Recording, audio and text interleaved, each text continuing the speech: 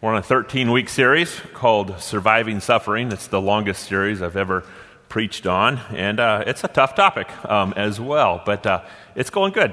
We're going through the book of Job.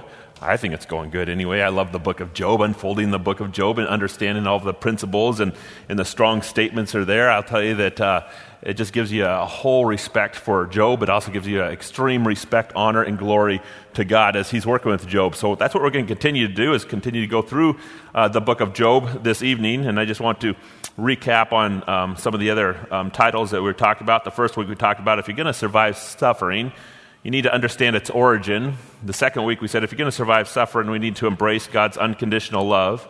Third week, if you're going to survive suffering, you need to look for answers bigger than your questions why.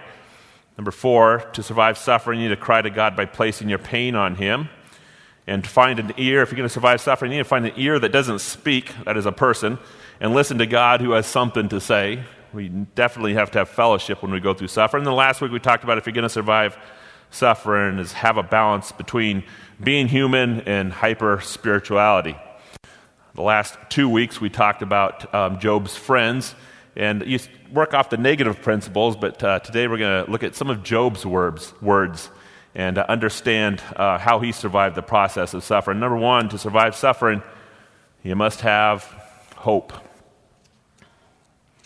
Just want to work through 3 different passages that say the same thing, but we will unfold them this evening. Job 16:22 says, "Only a few years will pass before I go on a journey of no return. My spirit is broken. My days are cut short. The grave awaits me. If the only home I hope for is this grave, if I spread out my bed in darkness, if I say to corruption, 'You are my father,' and to the worm, 'My mother,' or 'my sister,' where then is my hope? Who can see any hope for me? Will it go down to the gates of death? Will we descend together into the dust? If only you would hide me in the grave and conceal me till your anger has passed. If only you would set me a time and then remember me. If a man dies, will he live again? All the days of my hard service I will wait until my renewal comes. You will call and I will answer you. You will long for your creature your hands have made. Surely then you will count my steps, but not keep track of my sin." Let's just work through those passages. But before we work through the passages, we need to understand hope. Number 2, how you live now is determined by what you believe the future to be. I'm going rafting down the Grand Canyon. It's going to take place in August. I will tell you that a lot of my mind is consumed with that process of getting things put together for the Grand Canyon. In fact, I've read books on it, multiple books on it. I look at the rapids. I watch YouTube videos. I know all the mistakes I could make, and I'm trying to even think now of how not to make those mistakes. There's something that's going to take place in the future, and I'm living it today. I'm also going to hike the Pacific Crest Trail. I'm going to start in Southern California. And as I hike the Pacific Crest Trail, what my mind doing is thinking about, well, I got to plan it all out. I've got to get in shape because I can't just start out hiking the Pacific Crest Trail and think that I'm going to make it. I'm only going to go 500 miles. I'm not going to do the whole thing if you were thinking that. No, not me. Sorry. But I'm living it. I'm living it now. I was going to preach tonight, and what did I do? All week I lived it. How did I live it? Well, if I'm going to preach, I got to study. I got to know. What does this passage say in the book of Job? And as I'm studying this passage in the book of Job, and I'm coming to talk about the passage, do you think that I just thought about it? No, I lived it all week, but I was living it for a future event. In fact, if you think about it, almost everything that we do in the present is for the future. Everything we do right now is doing something that will take place for something in the future. I mean, I'm just thinking about it today. What did I do today? I mowed my lawn because in the future, guess what's going to happen? It's going to grow. And I knew it was going to grow. And it didn't need to be cut today, but I cut it anyway because I know it is going to grow. I also pulled out all my boats and was actually rigging my boats. I know I'm going to go in August in the Grand Canyon, but I was living it today because there's a future event that's going to happen. I fed my cows this morning. Why? Because I knew that there was a future event that was going to take place that would make them hungry, and they would start bawling at me, so I did it. In fact, we look to the future, and our present is literally a reaction to the future. Let's look at the concept of hope, because hope carries a power that is extremely underestimated. Number A, what you hope for in the future gives you purpose today.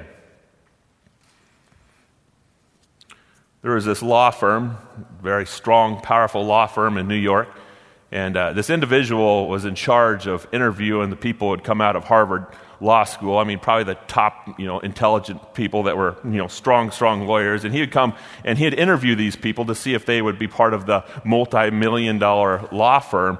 And I'll tell you only got the sharpest people when you interviewed them. And when he'd interview them, he would always ask them these technical questions to test their minds. And they'd give him his mind. And I'll tell you that when he was asking these questions, those minds came off really, really sharp. He also tried to understand their skills, so he'd ask them technical questions to get the skills out of them. And, of course, they were extremely smart when it came to the skills. And then he'd also talk about the qualifications in each of these individuals. And I will tell you, they are the sharpest people in the world, some of the sharpest people. If you pass law school, and get to a strong firm in the United States, it's a big, big position. So as he's interviewing them, he says that everybody would answer the questions extremely good, fast, sharp. They're lawyers. They got big minds. They're extremely intelligent. He goes, but at the end, I always enjoyed the last question I asked him. Because I asked him this question. You know what it did? It always threw him off. It completely threw them off where they couldn't think straight, and they started even mumbling over the words. And I'd always just sit back there, and I'd just sit there, and I'd watch them react to this question. So he drilled them for a good hour, and then comes the last question. What's your purpose in life? And the guys would start mumbling over their words. Purpose in life? Well, you're not speaking of my intelligence now. You're not speaking of my skills. You're not speaking of my qualifications.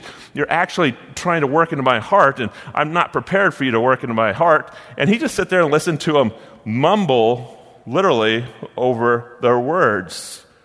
Why would they mumble over the words? Because they're driven people. What is their purpose? They can't say it out loud. My purpose is to make a fortune from your law firm. My purpose is just to make the bucks, to get the power, the prestige, the position that I'm trying to get from you and impress you to get. I mean, they can't say that out loud, but that's still in their minds. My purpose is to steal your job as they're sitting in the interviews. They can't just say it out loud because it even looks corrupt. But so there's a lot of silence when he asked this question, but there's one person that came up and they said an hour interview, and after this entire hour interview, he asked the question, what's your purpose in life? And you know what this person said? Without batting an eye, he said, my purpose is to go to heaven and take everybody I can with me. And guess who was silent then? The person doing the interview is like, whoa, this person's carrying a purpose that is inside of them. But you see, our purpose is driven by what? Our purpose is driven by our hope. In fact, you don't even have a purpose until you have a hope. And everybody has a purpose, and you can locate your purpose by finding your hope. So just ask the question, what do I hope in? And you'll find a connection that both of those are very, very close, because your hope drives your purpose. Hope cannot be underestimated. Number B, what you hope for in the future manipulates your emotions now. Two people placed in the same work, the same job, the same condition, and one is going to make $1 million, the other person is going to make a minimum wage. I will tell you, the person who's going to make $1 million is going to go to work and what? Sing consistently as he works. The person that's making a minimum wage, he's going to grumble, he's going to complain. See, there's a different focus of what you hope for is what is literally driving your emotions. I have a story similar to that about working conditions. I've had a couple rough jobs, and one rough job I had was fishing in Alaska off the Bering Sea. And it's where they had the deadliest catch. I think that's the name of it. I actually haven't watched it, but I did that right out of not out of high school, but in the middle of college.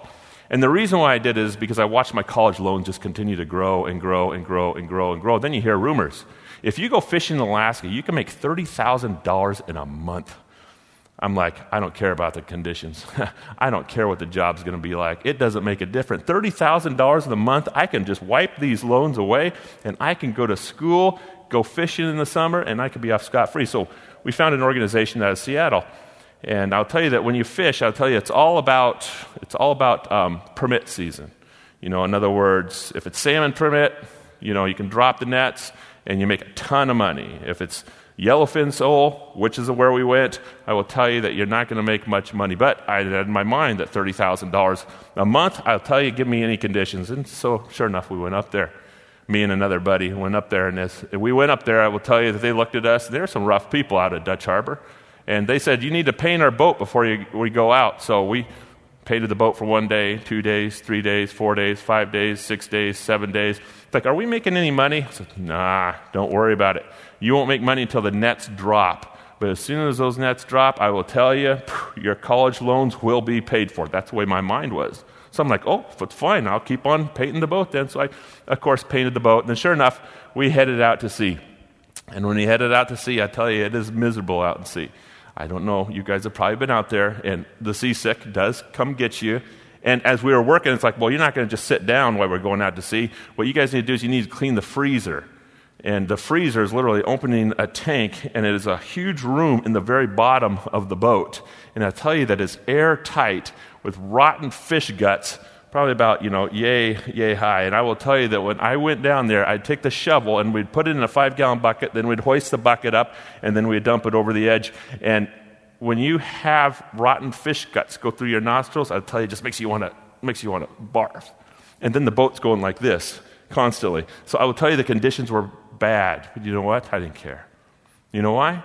$30,000 a month. There was a hope that was driven inside of me for something. Get it, bring it on. I'll take it, whatever it is. So sure enough, we made it out to sea. We dropped the nets. As soon as we dropped the nets, I'll tell you, we pulled in so much fish.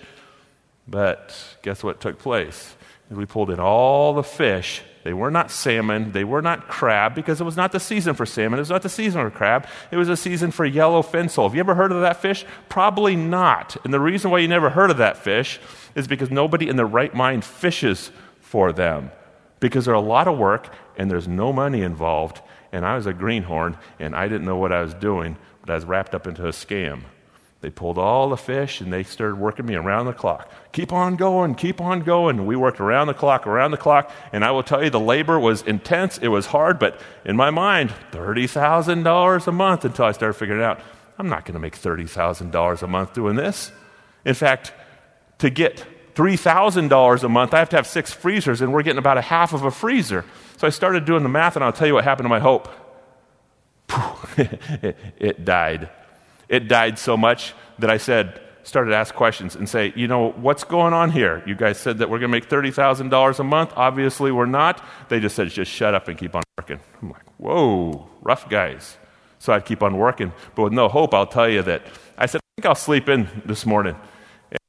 They said, well, you can't sleep in. You can't quit out at sea. I'm like, well, drag me out of bed. We'll see if I can quit out at sea. And I will tell you that it got a little bit rough on board in the sense that people were getting very, very angry. Me and another guy, we just quit out at sea. And as they were getting angry, I didn't know what was going to take place. In fact, one of the friends that I was with looked at me and says, Mike, don't play with these guys. They'll push you overboard and call it an accident. And I said, well, you just keep an eye on me so they don't do that. And so my hope changed. Now it wasn't to make $30,000. Then I just wanted to survive out at sea. And so in the process of being out there, I'll tell you that everybody ended up quitting after we stayed in bed for 3 days. And the boat was getting demanded to go back because they had no more workers on the sea. So then it got really, really hot, really, really intense. But just to make a long story short, we ended up going back. And when we went back, I got off the boat, I hopped on the airplane, and I came back with nothing more than a sermon illustration. Not make a complete penny. But hope drove me. Hope sent me. My hope was going a direction here, going a direction there, and I will tell you that it will take you in different areas, not multiplying, but moving your emotions. In fact, our emotions are anchored into what we're hoping our future will give, or what our future will be, or what our future will do. Number C, what you hope for in the future gives you strength now. Stories in World War II came out after the Holocaust of how people survived the Holocaust, and many, many stories of people that did survive were written down, and we can read them today. There's one person that had a dream in the Holocaust. He had a dream and a vision that in 6 months the war would end.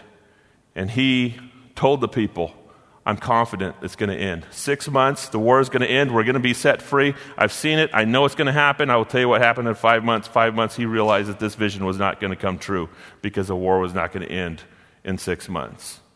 And then in 5.5 months, he got so weak that he could not even get off the ground.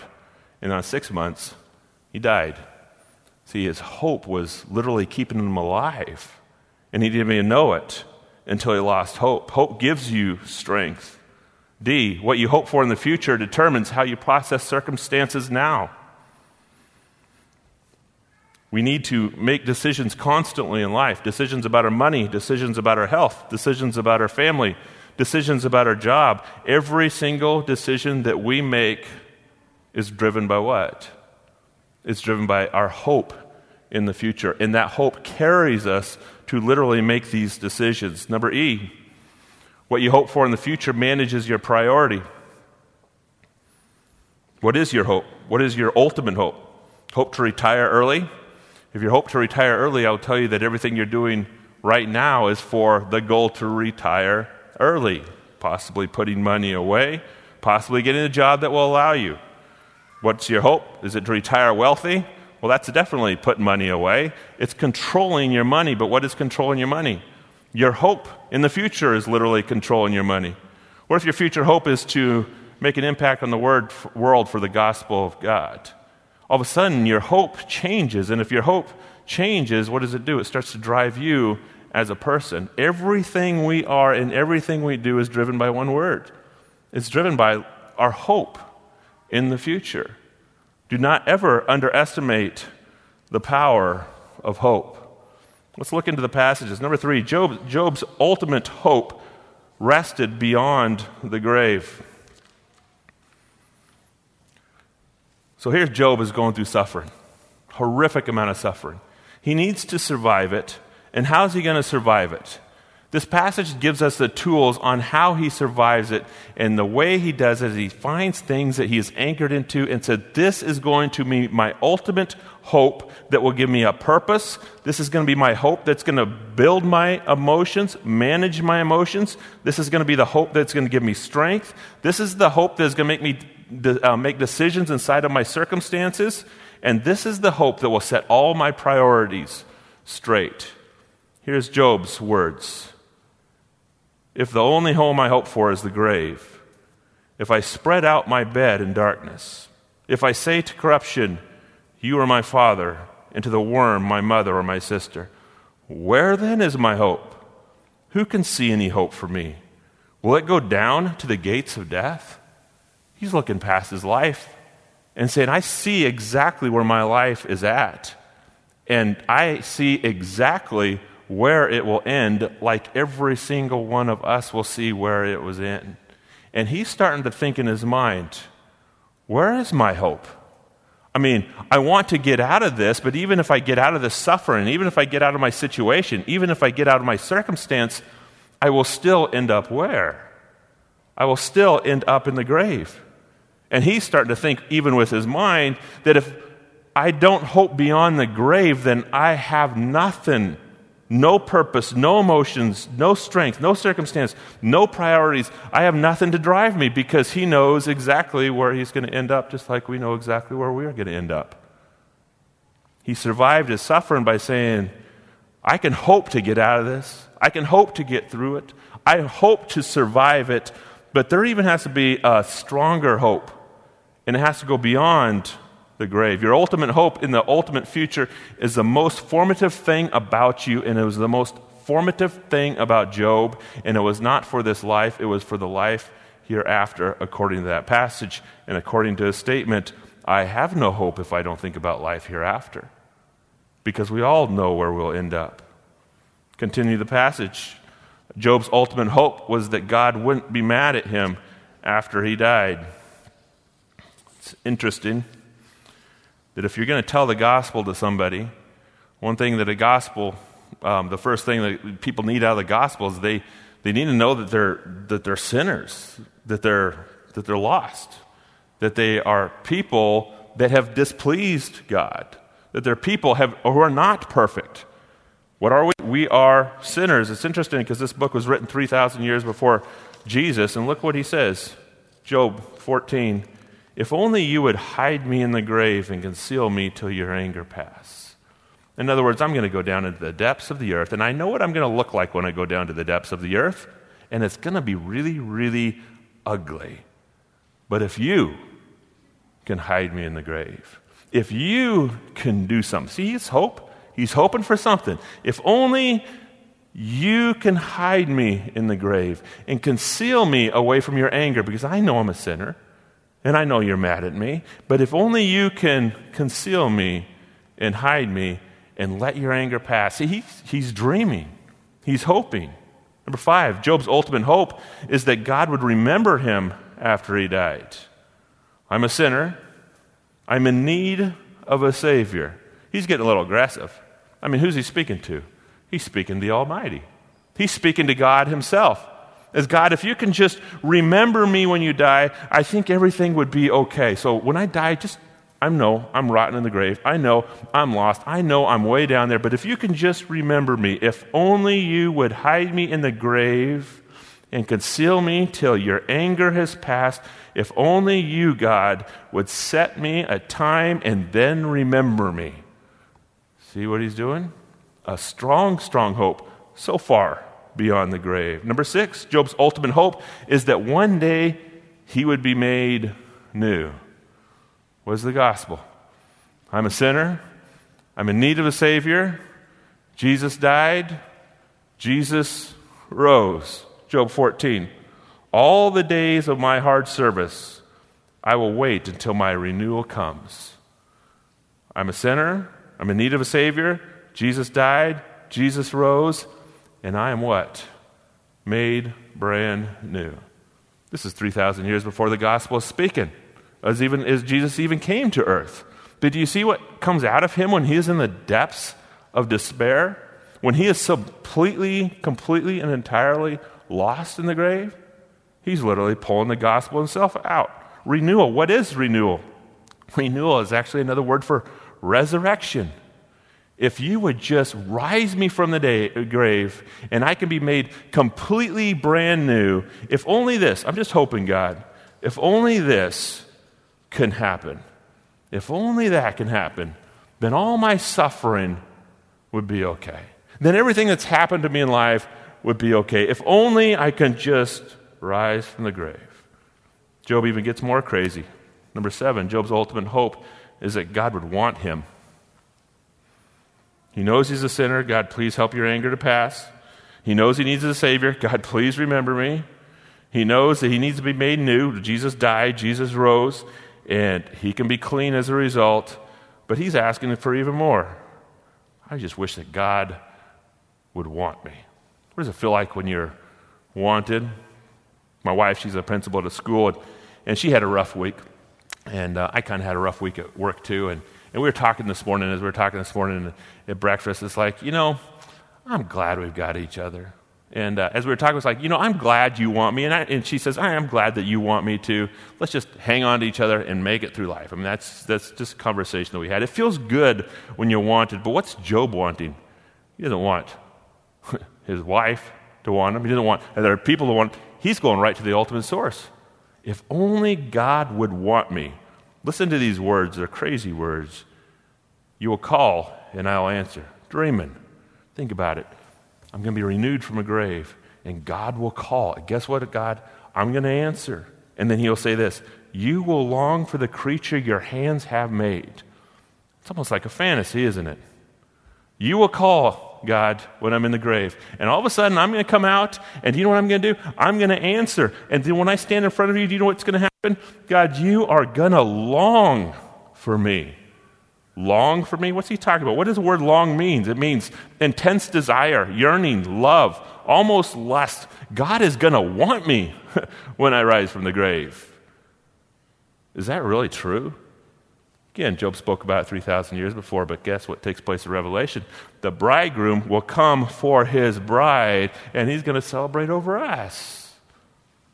Literally, Job is pleading for the gospel because he wants something to hope into. Number 8, Job's ultimate hope is that God would see everything he did good and nothing he did bad. Those requests are ridiculous, are they not? Hey, God, I've done a lot of bad things in my life. Do you know what I really want you to do? Is I want you to wipe them all away and never think about them again. But God, I did some good things. Could you remember those for eternity? Remember all the good things about me and forget all the bad things about me. That's a pretty dumb request 3,000 years before the cross, but there's a revelation that comes at the cross that does what? I will put your sins upon my shoulders, and when I put your sins upon my shoulders, I will wipe you clean and remember your sins no more, and I will reward you for what you do. I mean, what kind of relationship is that? It's a relationship that Job is desperately hoping in during his suffering. Job 14, surely then you will count my steps, remember everything I do good, you will count my steps, but not keep track of my sin. Number 9, never underestimate the power of hope in Jesus Christ. Some people accept Jesus and nothing happens. They accept Jesus as part of their life. Okay, I need a car to get into heaven, and all of a sudden they accept Jesus, and then they live, and they never think about him again. So some people accept Jesus, and when they do, I will tell you that it changes them, it transforms them, it moves them, it drives them, it sends them, it causes them to almost lay down their life and say, God, what do you want me to do? Send me. Here am I. Send me. Tell me, God, what you want me to do. Some people receive that. Why? What's the difference? What's the difference of one person not taking anything about God, and what's the other person dying to God, moving to God, living for God? Difference is, just a 4-letter word. Hope. They have a great, great hope, which we would call even belief. And when the belief grows and the hope is there, I will tell you, it starts to drive your purpose. It starts to manage your emotion. What does? The hope of Jesus Christ manages your emotions. The hope starts to give you strength in the process. The hope starts to determine the circumstances and situations that you're in because it defines the circumstances and situations you're in. And the hope manages your priorities, and everything you are just changes. Why? Because of the 4-letter word. You hoped in something different. But the thing that is different is something big, something that's powerful, something that is eternal. What you hope for is the most important thing about you. And we look out there and we can find the things about us because we can find what we hope for. Job hoped on one thing. And Jesus wasn't born yet, but he hoped in the gospel because he knew God's personality. He knew God the Father's personality, and for some reason, he knew that God wanted him. Now we need to remember that the book of Job is probably the first book of the Bible that has ever been written. It was written before Genesis, Exodus, Leviticus, Numbers, and Deuteronomy. They're trying to figure out when the book of Job was written, but the scholars believe that it was written in between Noah and Abraham. So there's no Bible yet. Nothing's taken place. But this guy knew that God wanted him. And was he right? Well, that's the only thing he could hang on to. Do you know that God wants you? Well, are you right? Absolutely. It's the only thing that we can hold on to in suffering. Father, we just thank you for being a God who loves us. God, we've done nothing to earn your love. We've done nothing to deserve your love. But God, you came willfully. And you died in our stead, God, and you rose again so we can have a relationship with you. And then, God, we do get crazy words that you celebrate us, that you are the bridegroom that will someday come for the bride. I just pray, God, that this will be the ultimate source that we'll hope in. That if there's anybody here, God, that has not accepted you, have not found salvation, has not cried out to you, say, God, I want to hope in you and you alone, that their hearts would be open, God, to receive that gospel. It is a transforming gospel because it gives us a hope that is beyond the grave. It is what we need in this life. We all know we do. We love you in Christ's name. Amen.